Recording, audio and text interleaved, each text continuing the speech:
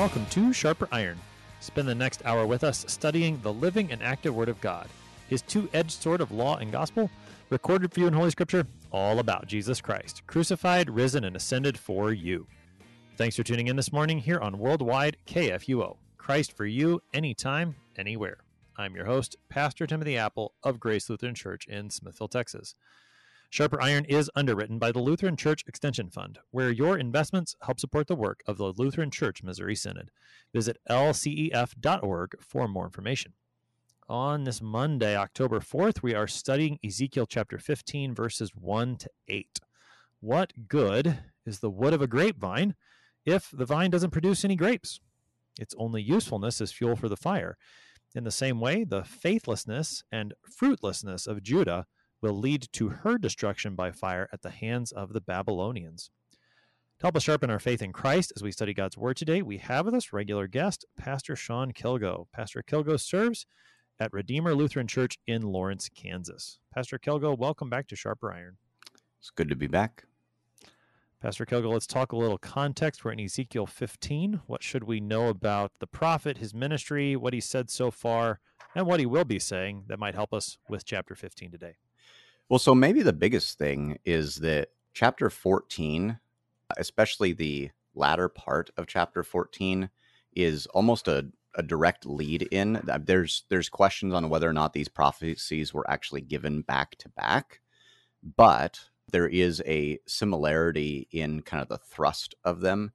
In particular, the thrust in, and this has kind of been a general theme of of Ezekiel, that Israel is not repentant, right? So the Lord has been calling Israel to repentance, and they just don't want to, right? And so now he starts getting fairly harsh. It starts in 14 especially, but 15 really picks this up, and then 16 that's going to come after is kind of where this really just explodes.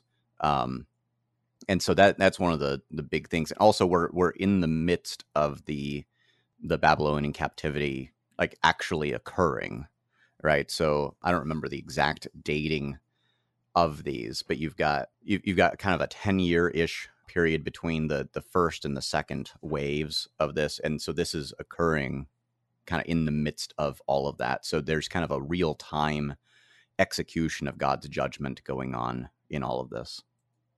One of the themes that you said for Ezekiel that we've heard over and over again is that Israel is not repentant. And we say that so often, not only for the study of Ezekiel, but really for the study of scriptures. You know, we talk about repentance.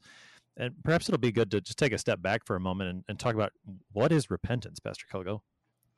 Yeah, so repentance is one of these things we get, I think, maybe a little bit confused on this because in English it sounds like an active thing for us. And so this is maybe the first part to understand about repentance is that it is just like salvation, redemption, sanctification. All these things are God's gracious work in us. So is repentance. And one of the chief places to see that is in Luke. I believe it's chapter 14. I kind of always confuse which chapter it is, but it's the parable of the lost sheep and the lost coin. And Jesus summarizes or interprets the parables after each one, saying, in the same way, all of heaven rejoices over one sinner who repents. And so we learn that the picture there of repentance is being found by Jesus. Right? That's kind of the big thing. And you also see this Psalm, I think it's 83, has this. It gets translated as restore, but it's actually repent. Repent us to yourself, O Lord, and pray it 3 times through there. You have this also in Lamentations 5, this prayer to restore us to yourself, Lord, but it is this word repent. And so this is the thing we want to understand, that we pray for repentance and we work towards repentance, but we know all the while it is God's work in us. And this is one of the things that'll come up with Ezekiel later on, where the Lord says that I will take from them a heart of stone and give to them a heart of flesh. This is kind of one of the pictures of repentance. And what's happening with Israel is that there's no fruit being born. There's no signs of repentance at all. We can harden our hearts to the Lord's work of repentance, and that's what he urges us against in texts such as this. So that's the first part of repentance, is that it's God's work. Okay, so with that, repentance being God's work in us, he uses his word to accomplish it, to give us the heart of flesh, to take out that heart of stone. Today's text, particularly with this image of Israel as a useless vine, is going to bring to bear the image of that bearing fruit, which I think you mentioned. And I recall even the preaching of John the Baptist, who talks about bear fruit in keeping with repentance. So how does the fact of repentance being a work of God, he accomplishes it in us, how does that go, or how does that work with the good works then that he gives us to do? Yeah, so this is one of these interesting things. We've been talking about this in a few of our Bible studies recently. Ephesians 2 has this passage that we all know the beginning part of, right? For by grace you have been saved through faith, apart from works, so that no one may boast. This is God's doing. It is the gift of God. And we kind of stop there. Um, and we really need to keep reading and go even just to the very next verse, because the very next verse continues. For we are God's workmanship, created in Christ Jesus for good works, that we would walk in them. And so the Lord prepares these good works for us to walk in. He's prepared them in our vocations according to the 10 Commandments. This is, table of duties sort of stuff out of the Small Catechism. And so what our life of repentance ends up looking like is it looks like living faithfully within our vocations, and not only of, mother or father, husband or wife, child, worker, whatever, but we remember the very first two vocations that Luther gives us there, and that is pastors and hearers, right? This is the chief vocation out of which all the others are flowing in our attempt to live them as best as we can. So for Israel here and for us as well, that our chief work of repentance is going to be continuing to come and hear the Lord's word, not hardening our heart to it, letting that word actually dwell in us richly, letting our minds be conformed to every one of those words, and letting them, in essence, have their way with us, right? And this is, again, this is what Israel's not doing, and this is why the condemnation ends up coming on them. All right, so let's take a look and see how Ezekiel preaches this. We're in chapter 15 this morning, beginning at the first verse. And the word of the Lord came to me, Son of man, how does the wood of the vine surpass any wood, the vine branch that is among the trees of the forest? Is wood taken from it to make anything? Do people take a peg from it to hang any vessel on it? Behold, it is given to the fire for fuel.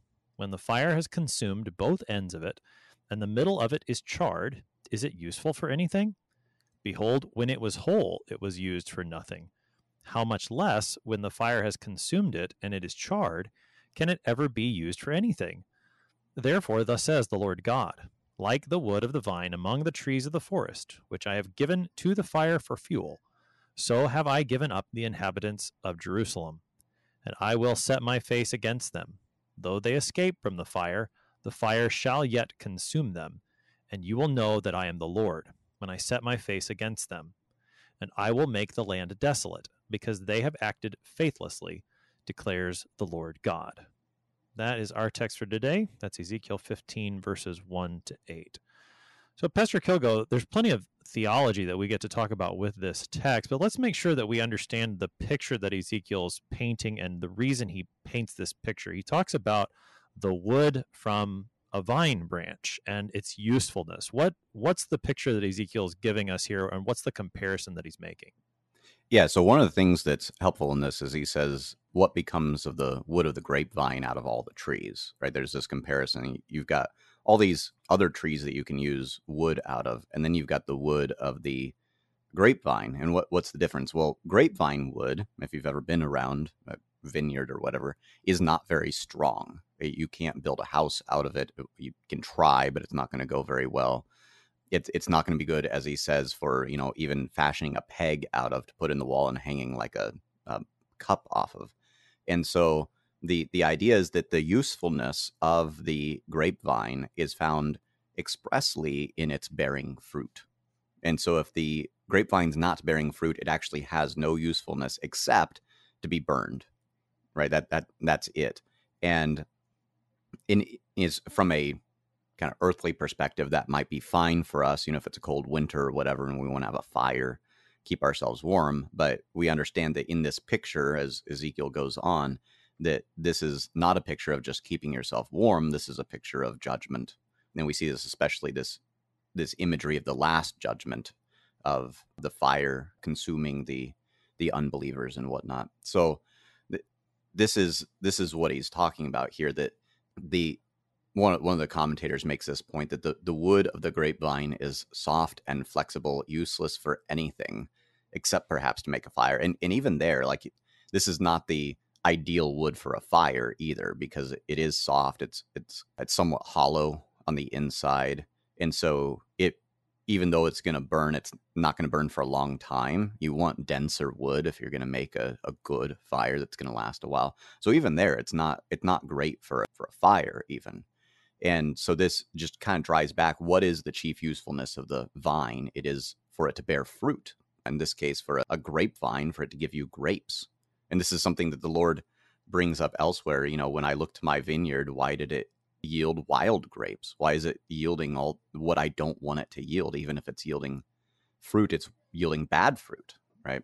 So even there, the fruit that it bears has to be the proper type of fruit. So the picture of the vine here is bringing to mind these other images from Scripture. I think you were referencing there what's sometimes called the Song of the Vineyard in Isaiah chapter 5. And I think that's a helpful image to bring to mind for this text, because it does give you what's behind this text. That when Ezekiel talks about a vine, a vineyard, he's bringing to bear all that the Scriptures say about what the Lord did for his people Israel in planting them as their own nation.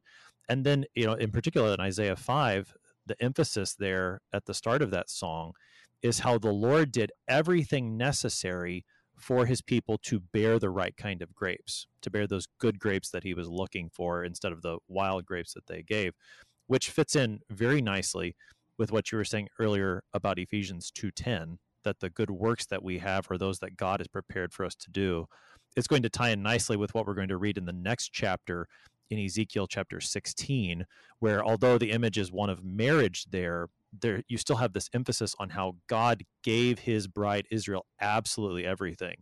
And so that same background is in play here in Ezekiel 15, that God has given everything for the sake of bearing fruit, but there isn't any fruit. And that's why there's this talk of fire, because there's no other use for the wood of a grapevine. If it's not going to bear fruit, then maybe to burn it. Right. And I think this is such an important point to just kind of hammer home with something like this, that you have the Lord is the one planting, right? This is this imagery that comes up all over the place in the Scriptures, that God is the one doing the work to plant, to cause the growth, these sorts of things. You get that language with Paul and Apollos. I planted, Apollos watered, but God gave the growth, right? You've got the imagery of the Son of Man as the sower in the field, right? You've got the Isaiah imagery of planting a vineyard, right? All these things where the Lord is kind of always doing this stuff.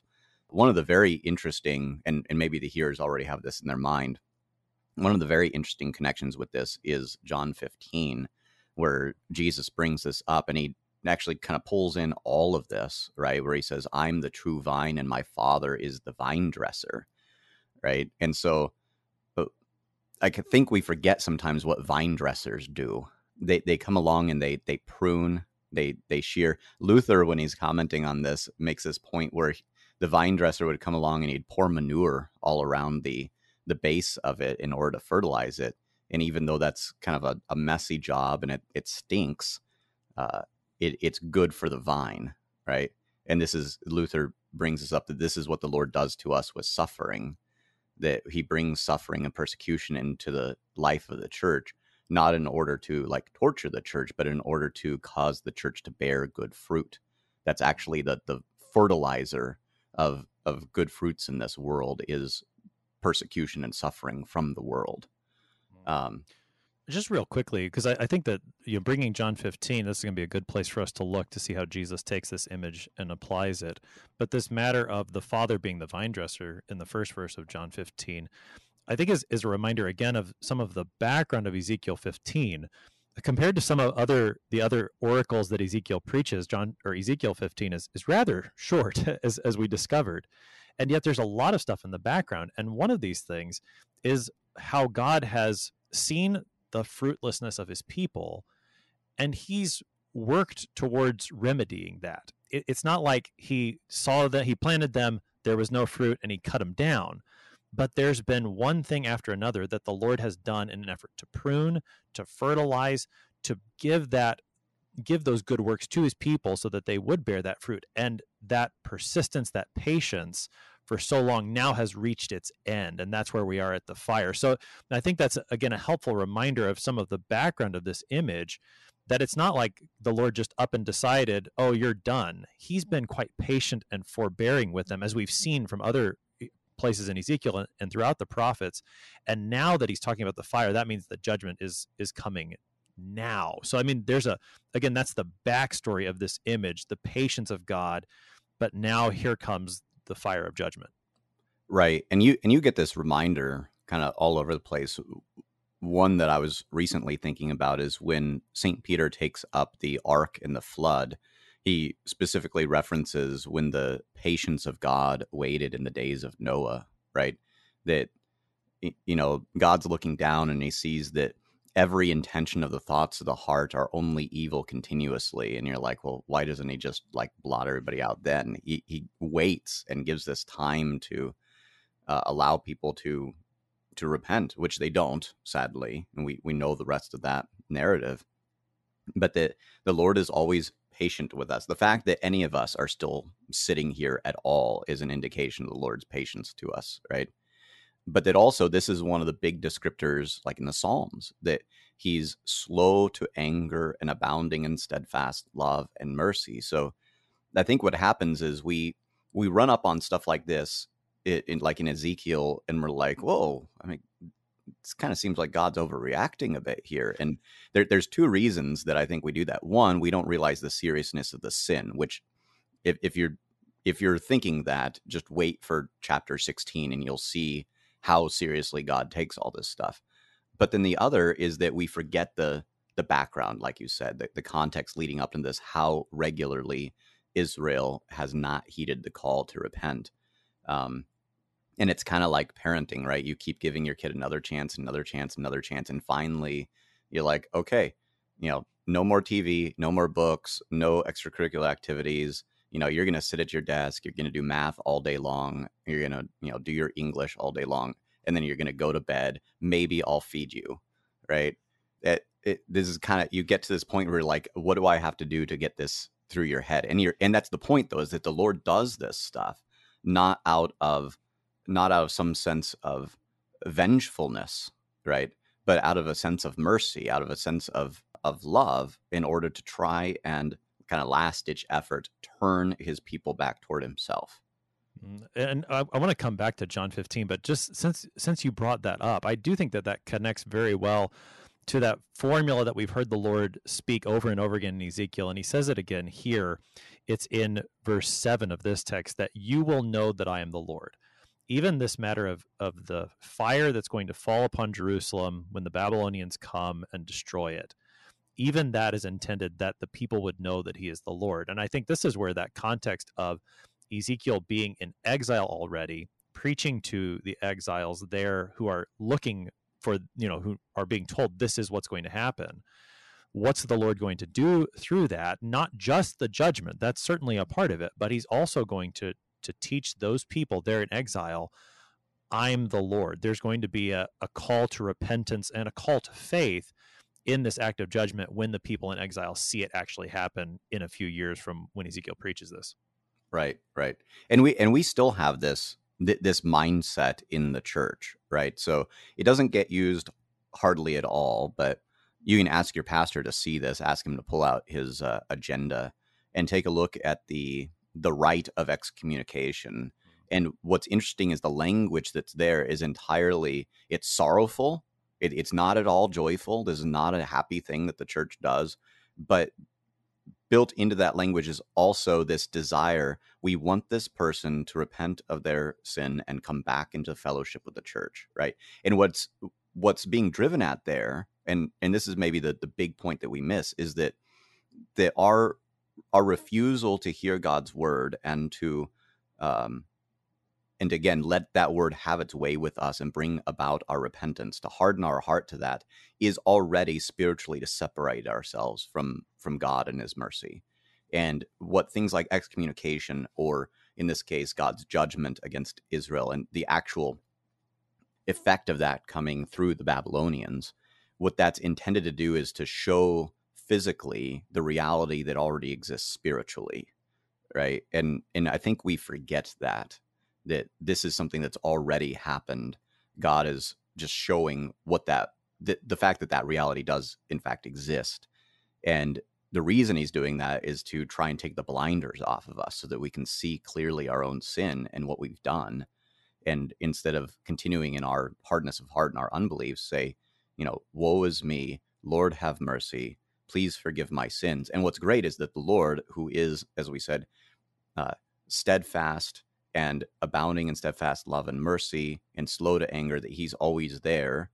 Like I mentioned the parables in Luke, but the third one of those is the prodigal son. There's the father waiting for the son to come back in repentance. And the Lord always welcomes us back into fellowship with him. And that's where, I think it's in 1 Corinthians where Paul talks about dealing with that unrepentant sinner by handing him over to Satan in order to win him ultimately. That's right. That's the goal of speaking the law in its sternest form all the way to the judgment that's being talked about here in Ezekiel.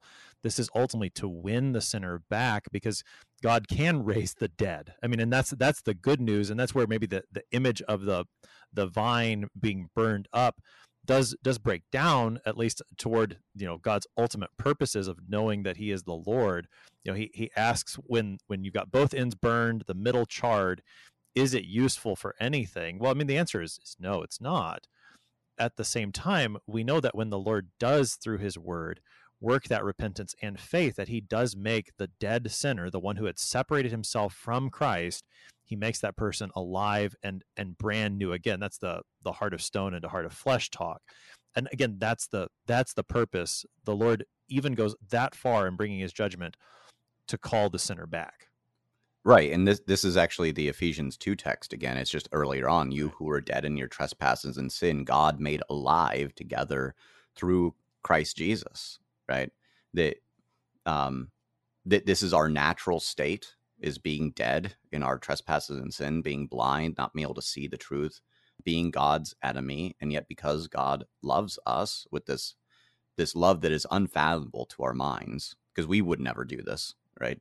To someone that we're like a mortal enemy of, we wouldn't do this. But the Lord desires that all would turn and come to a knowledge of the truth and be saved. And so he does the unthinkable with this stuff. And we always jump right to the crucifixion of Christ in God doing the unthinkable, but also doing the unthinkable is, for example, here in Ezekiel 15, this promise of major judgment upon a nation, actually sending them into exile through the Babylonians, or elsewhere through the Assyrians or through the Egyptians, right? That this is the Lord doing what is unthinkable to us, but again, he's doing it out of love to bring about repentance. And what we see, because we know the end of these stories, right, we see that the Lord does preserve a remnant always through these things, but it's through those very stern actions, whether it's an action of law and judgment or an action of gospel and redemption,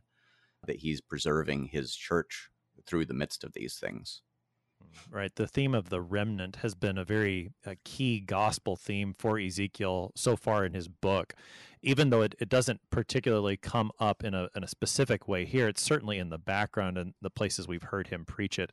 And again, that's where, that you will know that I'm the Lord. That's what the Lord wants. He wants his people to know who he is, to trust in him so that he would be their God, that they would be his people. That's the Lord's desire, even when he's speaking words of judgment.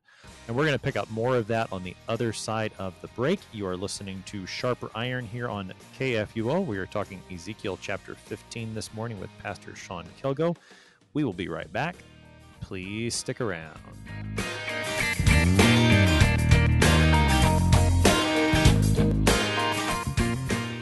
Did you know that Lutherans are helping new American immigrants get settled? How about struggling church workers in need of support and refreshment? And we assist at-risk children and provide disaster response to hurricane victims. Through LCMS recognized service organizations, we are doing all this and more. I'm Rahema Kavuga of Lutheran Church Extension Fund, and I don't want you to miss out on hearing what your brothers and sisters in Christ are up to. Visit interesttime.org to see how your support gives life to these works of mercy and love. Welcome back to Sharper Iron. It is Monday, October 4th. We are studying Ezekiel chapter 15, verses 1 to 8 with Pastor Sean Kilgo. He's the pastor at Redeemer Lutheran Church in Lawrence, Kansas. Pastor Kilgo, prior to the break, we were talking about this matter of how God uses even his law out of love to draw us back to himself. You were mentioning to me over the break, that reminds you a lot of what he says in Hebrews 12 about God treating us as sons. What does the Lord say there that's helpful to this conversation? Yeah, so in Hebrews 12, he says this, and have you forgotten the exhortation that addresses you as sons? My son, do not regard lightly the discipline of the Lord, nor be weary when reproved by him, for the Lord disciplines the one he loves and chastises every son whom he receives. It is for discipline that you have to endure. God is treating you as sons. And he continues in this vein. This is important for us to remember, both in our lives and also when we're reading a text like this, that because the Lord loves us, because he treats us as his own children, which we are, that he then disciplines us when needed, which is a lot more often than we like to admit.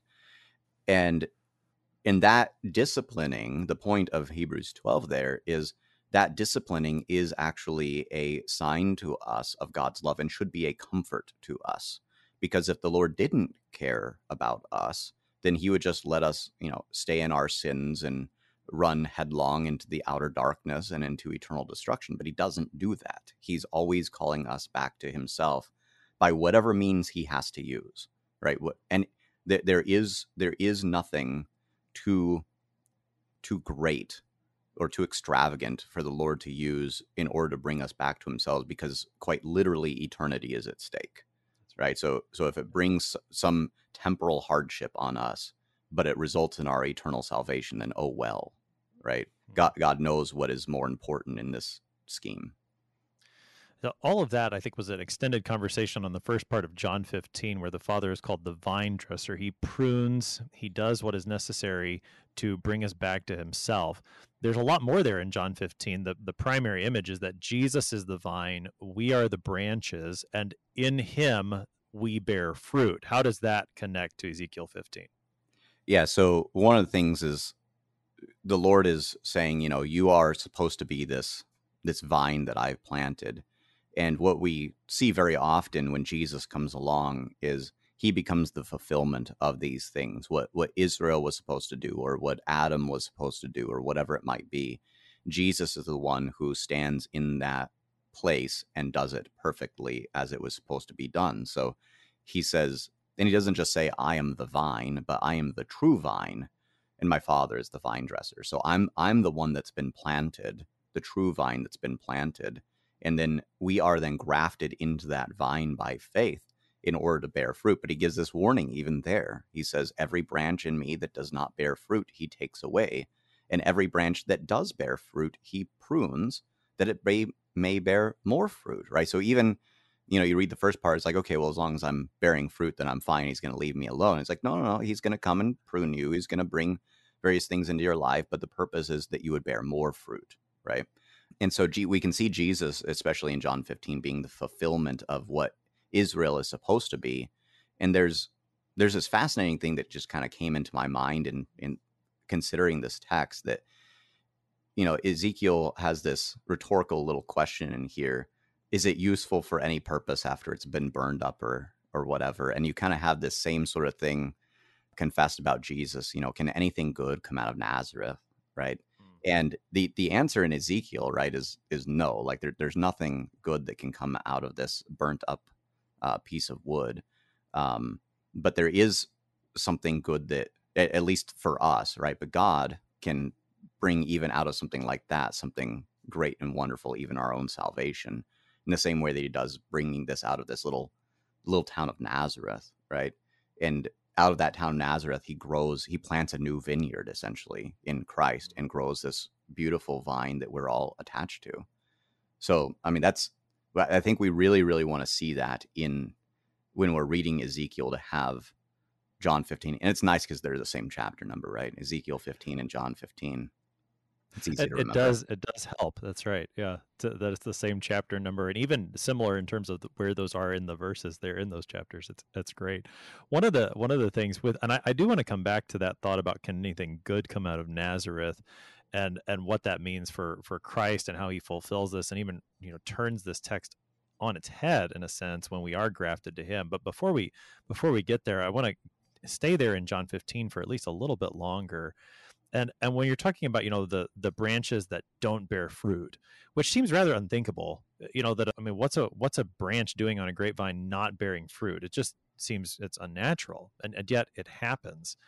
And one of the ways that at least it happens in the application of it, when we talk about the Christian life, one of the ways that I think our confessions talk about this, that you brought up to me, was the necessity of good works. So how does the necessity of good works in Ezekiel 15, John 15, in our confessions, how does that tie into this?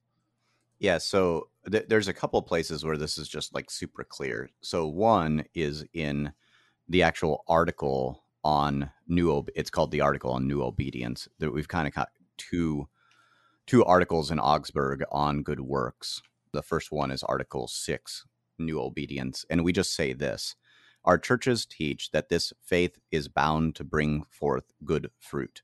It is necessary to do good works commanded by God because of God's will. And I mean, it's beautiful in its simplicity, right? And we go on to say, like, these good works don't merit justification or salvation, but that they are bound to faith. Faith necessarily produces good works. And so we'll use this term necessary. Now, this becomes a controversy. And so the listener's unaware, in the Book of Concord, the last document in there, the Formula of Concord, takes up a lot of these controversies that arise within the kind of the first generation of Lutherans, and especially after Luther dies, and they start dealing with all of them. And one of them that comes up is the controversy concerning good works. And this is Article 4 of the Formula. And they actually start the discussion of this about, can we use the language necessary when talking about good works? And they approve this. And later on, they say this: first, concerning necessity or freedom in regard to good works, it is clear that the Augsburg Confession and its apology often use and repeat expressions like good works are necessary, or it is necessary to do good works, which necessarily follow faith and reconciliation, and it is necessary that we should do and must do the good works that God commands. In the same way, the Holy Scripture itself uses words like necessary, necessity, and necessarily, and should and must to describe what we are bound to do according to God's order, command, and will, as in Romans 13, 1 Corinthians 9, Acts 5, John 15. So there's the John 15 text, and John 4. And so this is, and that's not an exhaustive list either. Like, it is actually very, very common for the Scriptures to speak this way. And we get our feathers ruffled a little bit, I think, as Lutherans, because we have, rightly so, very highly emphasized that we're saved by grace through faith alone, right? Our works do not save us. We even sing about that in the Paul Speratus hymn, right? Good works cannot salvation gain, they merit only endless pain, right? And that's in this life, right? And especially if we're trying to rely on them. I think that's part of one of the points that he's trying to make in that hymn. But what the confessions give to us, which is just giving us what the Scriptures give to us, is that because faith and good works are bound to each other, we should and do use the language of necessary. And this is that faith brings about, God through faith brings about repentance, and repentance produces good works. And so this is one of the exhortations, right? Bear fruit in keeping with repentance, right? If you're actually repentant about something, you do bear fruit in that. So like I tell my kids kind of all the time, you should say that you're sorry, but you should also fix the thing so that you don't keep saying you're sorry about the same thing over and over, right? So if you come along and you hit your sister in the head with your Lego set and you say you're sorry, and then 5 minutes later you come and you hit your sister in the head with the Lego set and you say you're sorry, and do that like 10 times, like by the 10th time I'm saying you're not actually sorry, right? Because you keep doing this intentionally and there's no actual fruit in keeping with repentance there, right? But this is just even deeper in our own lives, right? Well, and there's even in that the hymn that you mentioned by Spiratus, in the ninth stanza of that same hymn that says what you says, it also says that by its fruits true faith is known. Later in that stanza, works serve our neighbor and supply the proof that faith is living. So again, I mean, there's the connection to what you're saying with the example, with your kids, if they were to whack each other in the head that many times, the works are evidence of what the faith is. And that very same hymn, holds those things in tension, that the works are necessary. And that's where we stop that sentence, because that's where the scriptures stop that sentence. Works are necessary. And that reality is behind Ezekiel 15. It's certainly made quite clear in John 15, that related text. Pastor Kogo, another part of this text that we've got here today is the matter of the fire. Now, when it comes to the fire, I think in a very literal sense, Jerusalem was burned in 587 BC by the Babylonians. And I think that's Right. certainly in mind for the prophet Ezekiel. And when the exiles see that happen, they're going to recall what Ezekiel preached. They will know that the Lord is God, and that's going to be part of the effect. But I think you mentioned this earlier, and we can dig into it a little bit more. When we think of fire, it also invites a larger look at what God's word says about not just a temporal judgment, but also eternal judgment. Right. Yeah, and one of the things that comes up with Ezekiel, right, is there's a couple of these judgments that show up, like we said at the beginning, that they're kind of in the midst of all of this. And so I think this is part of what's going on, that even if you escape, from the fire, they have come out, but the fire will still devour them, right? So they escaped the first one, but not the second one, right? That's kind of this idea. But then, especially in the New Testament, when Jesus is talking about, when you've got the various judgment texts and the last day texts, that he will very often bring in this imagery of whatever being thrown into the fire, right? That he'll separate the wheat from the chaff, and the wheat he'll store up in the barn, but the chaff he throws out into the fire, right? So that these things are being burnt up. Or even, I don't think we think about it this way, but we probably should consider the lilies of the field, right? The grass that is here today and tomorrow is thrown into the fire, right? That this is this imagery of on the last day that all this is going to be burnt up, right?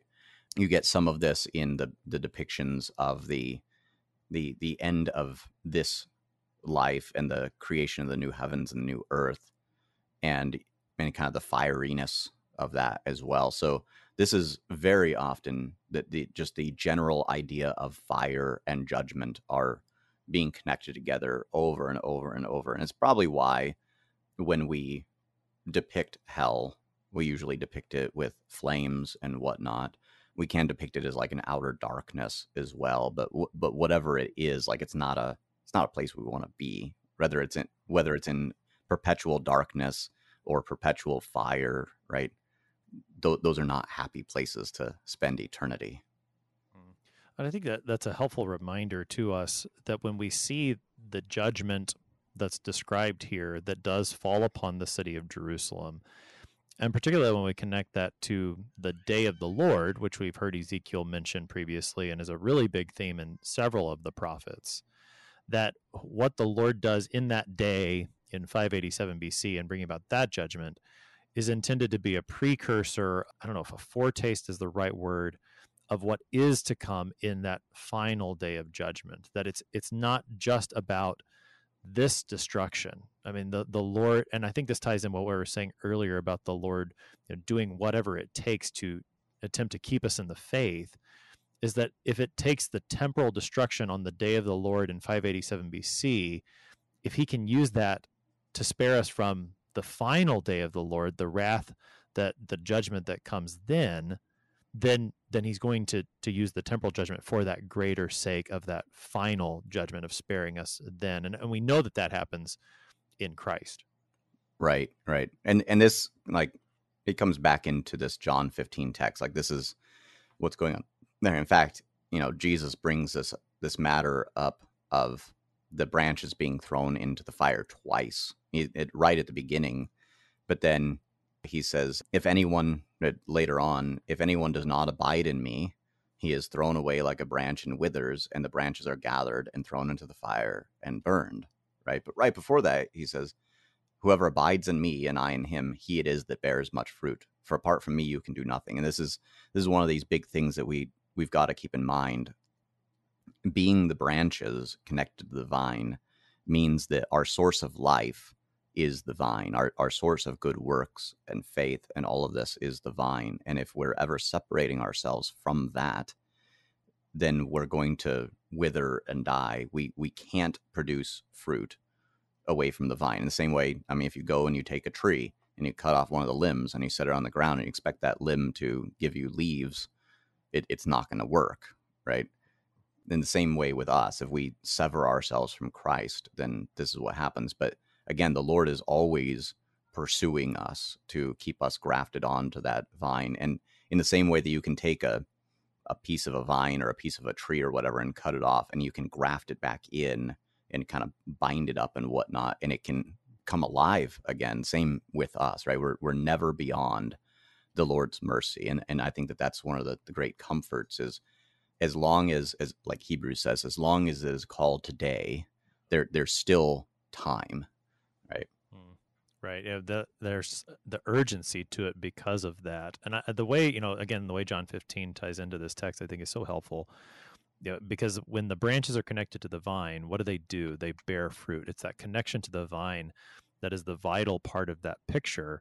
And I think we can say the same thing for Ezekiel 15, which goes back toward the very beginning of our conversation, where you're identifying the primary problem for the people of Judah and Jerusalem. Certainly there's a lot of moral depravity going on. Ezekiel 16 is going to talk some about that moral depravity, but it's not just that moral depravity. It's ultimately they've cut themselves off from the Lord. They're not connected to that source of life. They're not hearing his word. They're not receiving his gifts. And it's showing in the fruit that they're bearing, which is evil fruit rather than the good fruit that the Lord would give them when they're connected to him, the source of their life. Right. And this is important. One, like you said, that the root, to use that imagery here, the root of the issue here is not the various manners of infidelity and whatnot that they have going on, or the various other sins that come up, like you said, especially in 16, but the thing that's actually producing all of that, and that is their unbelief, their hardened hearts, and that comes from not listening to and heeding the Lord's word chiefly, right? Because we remember even the sacraments are not given to us apart from the scriptures, right? So we have to have God's word everywhere if we're to have life. This is literally the springs of living water. So and Jesus brings this up again in John 15, right? If you abide in my word, then you're abiding in me. And so he says, like in 7, if you abide in me and my words abide in you, ask whatever you wish and it will be done for you. Or abide in my love. If you keep my commandments, you will abide in my love, just as I have kept my Father's commandments and abide in his love. And then at the very end, like what's the product of all of this? And this is the great thing, right? So we read this and it's very heavy on law and whatnot, which, I mean, it's fine. It's good for us to have this every now and then. But he tells us what the product, what the fruit of this is. And it's not just that we're brought into eternal life. That's later. It's kind of sometimes hard to rejoice in that. It's like, well, I still got to go through right now. And he says, these things I have spoken to you, that my joy may be in you and that your joy may be full. And this is the beautiful thing, is that when we abide in Christ through his word, through his commandments, that we do have this great, wonderful joy that is beyond all comparison, right? That this peace that is given to us, not as the world gives, but as Christ gives, right? The as St. Paul will say, the peace that passes all understanding. Like, we don't understand, we can't comprehend how this is working, how we can have such joy, even in the midst of various afflictions and whatnot. But being grafted onto the true vine in Christ does give us that great joy now, in addition to the perfect joy that is awaiting us in the resurrection. This, again, with Christ being the vine, the source of our life, I think that brings us back to that point you brought up earlier, where people say of Christ, can anything good come out of Nazareth? And certainly, a bit of an echo, it sounds like, from what we've got here in Ezekiel 15. Is it useful for anything? What good is it? And you said, here in Ezekiel, the wood's good for nothing. But when the question is asked of Christ, what good can come out of Nazareth? In a reversal that the Lord works, or in an unexpected way that he works, actually good does come out of Nazareth. And I think that, and I'll let you, I want to hear what you have to say about this, but it certainly reminds me of what Paul talks about in 1 Corinthians 1 about the foolishness and the weakness of the cross. There's a piece of wood that looks like it's good for nothing, and yet the Lord accomplishes the greatest good of all in that piece of wood. I think that's related to this question they ask about Jesus. What are your thoughts, Pastor Kogo? Yeah, so I think there's two very interesting and wonderful things to think about. One, what good is this little piece of ember that's sitting there? Well, it's not been completely consumed yet, right? So the good that can come out of this is that the Lord can come along. If this is Jerusalem, if this is Israel, the Lord can still come along and bring about faith through this little ember and replant this back into a vineyard and grow it. And in fact, through this remnant that's sitting here that is preserved, we will have the Messianic line continued so that we do get Jesus coming out of Nazareth, right? This little town. And what good can come out of that? Well, the entirety of salvation of creation can come out of that, right? And it's only because the Lord does it. Like normally, good things don't tend to come out of Jerusalem, right? But when the Lord is doing this work, all sorts of great stuff comes out of Jerusalem. And so I think this is the great joy in the midst of this. And like you said, there's this piece of wood in the cross. And what good is this piece of, you're not going to take this wood and, disassemble it and use it to build your house. That would be kind of like nobody wants to live in a house made out of old crucifixes and stuff.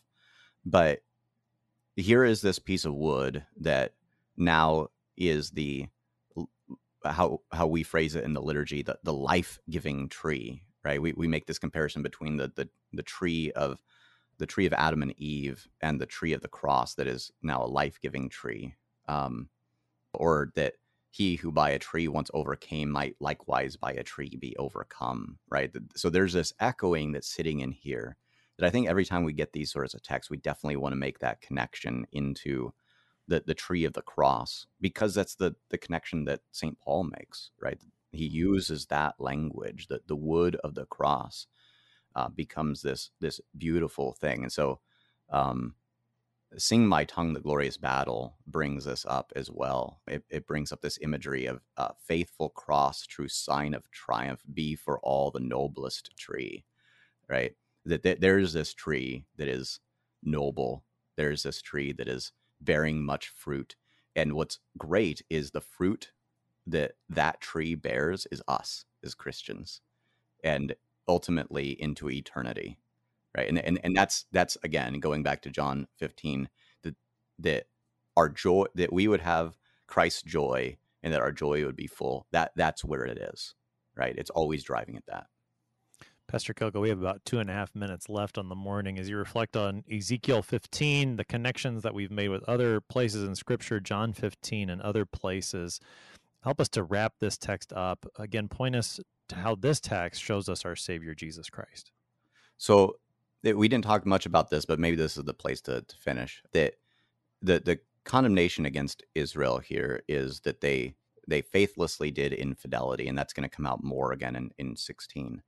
And so we're exhorted to remain faithful to God, to be his faithful bride as the church. And the way that we do that is really wonderfully in his word, right? It's not this really convoluted, complicated sort of thing that we've got to go through a whole bunch of different steps and, 10-step process to get back to being the Lord's faithful bride. The Lord's faithful bride is the church that gathers to hear his word, to rejoice in his word, to sing his word, to pray his word, and to receive his word bound to bread and wine at the sacrament, right? So all of these things, and in this we abide in Jesus, and we become we become a part of the true vine, the true grapevine growing out of the midst of all of this chaos and whatnot, and keeping us alive into all eternity. And that's, I think that's got to be the background that we see in all of this. Pastor Sean Kilgo is pastor at Redeemer Lutheran Church in Lawrence, Kansas, helping us today with Ezekiel chapter 15, verses 1 to 8. Pastor Kilgo, thanks for being our guest today. Yeah, great to be back. The Lord Jesus is the true vine. Apart from him, we can do nothing, but he has grafted us into himself. He has given us his life into death on the cross, raised for our justification, so that now connected to him we live and we bear fruit, the fruit of good works that he has given us to do, that he has prepared in advance for us. Remain connected to that vine and live, dear Christians. Remain connected to Christ. I am your host here on Sharper Iron, Pastor Timothy Apple of Grace Lutheran Church in Smithville, Texas. If you have any questions about the book of Ezekiel or comments on the series, please send an email to kfuo@kfuo.org or use the open mic feature on the app to send up to a 60-second message to us. We love to hear from you. Thanks for spending the morning with us. Talk to you again tomorrow.